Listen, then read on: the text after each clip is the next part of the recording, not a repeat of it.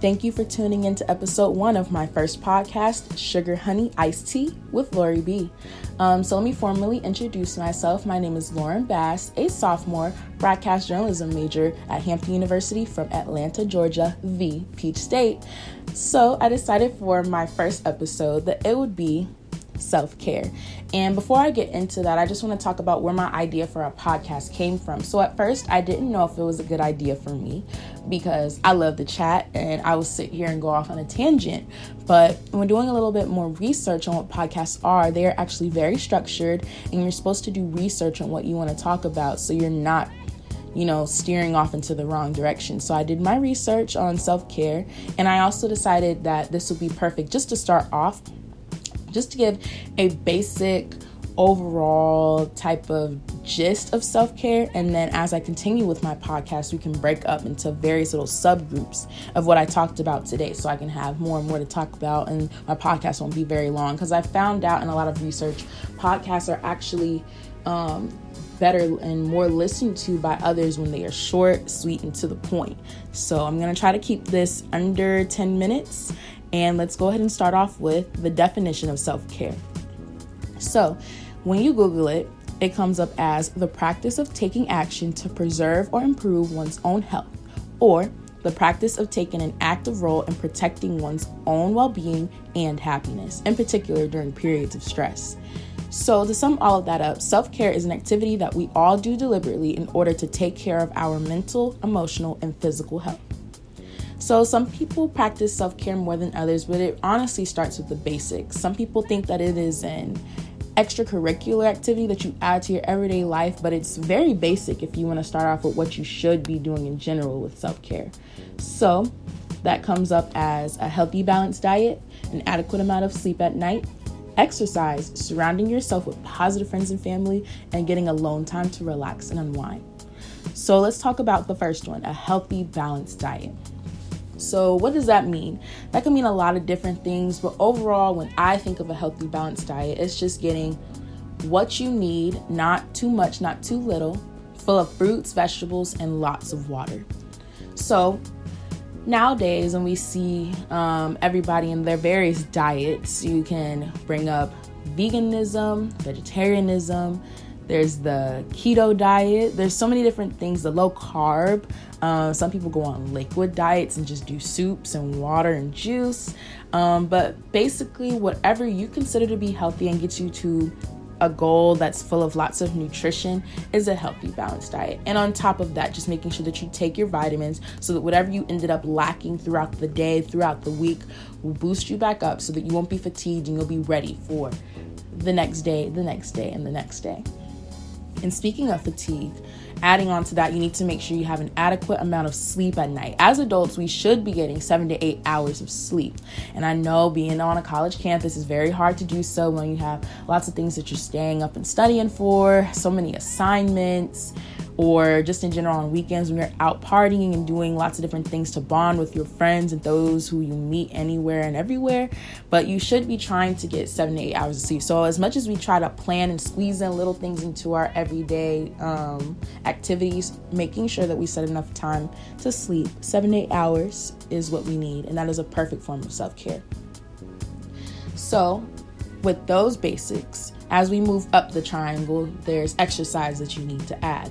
So making sure that you do something that gets your heart pumping, gets blood flowing through your body so that you can, flush all the toxins out and just try to slim up, or just keeping, your breathing. Just exercise is something that is needed within your everyday life. And no, that doesn't mean when you're walking to and from to class that counts, because I used to think that would be all I needed, considering I used to go to the smallest campus in Gwinnett County in Georgia. And I used to think that now, with me being on, this is still a relatively small campus, but still I thought that this would be considered exercise as much as I have to dash to and from to class, but that does not count because I'm taking my time. Nothing is making me sweat, so making sure that I set some time apart to run the waterfront or go to the gym or just do something in the room for at least 15 to 30 minutes You could push that up to 30, 45, an hour max, because I don't feel like doing more than an hour is really needed if you're going to be working every day. But just trying to exercise at least 2 to 3 times a week is what you need. And that is a great form of self-care. I've also done research that says when you exercise, it helps with your breathing. It can cleanse the toxins from your face, so that can help with acne, clogged pores. And then when you exercise, the sweat also flushing that out. Then when you take a shower and you use all your different various smell good soaps and body scrubs and facial masks, all those different things, that also can help remove certain toxins from your body and just keep you happier. So the next thing on our triangle as you move on up is surrounding yourself with positive friends and family. Just making sure that you're surrounding yourself with like-minded people who are doing great things and speaking great things into the, atmosphere. That's who you want to be around, so they continue to build you up so that you won't break yourself down with the weight of the world on your shoulders, And then aside from that, also making sure that you get enough alone time to relax and unwind. Making sure that you do something with your passions and hobbies, and just taking some time to think and just reflect on everything that you've been through. Alone time is needed. You are your first friend, so just making sure that you do so is also very, very important to self-care.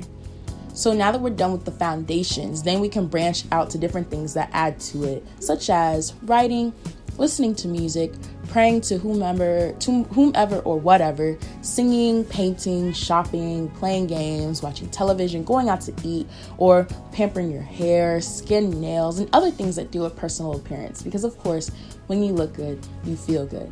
But when you do other activities that just make you block out what all you have to do within the world, that is a form of self-care, because it keeps you happy, and it adds some forms of serotonin as well, which keep you happier.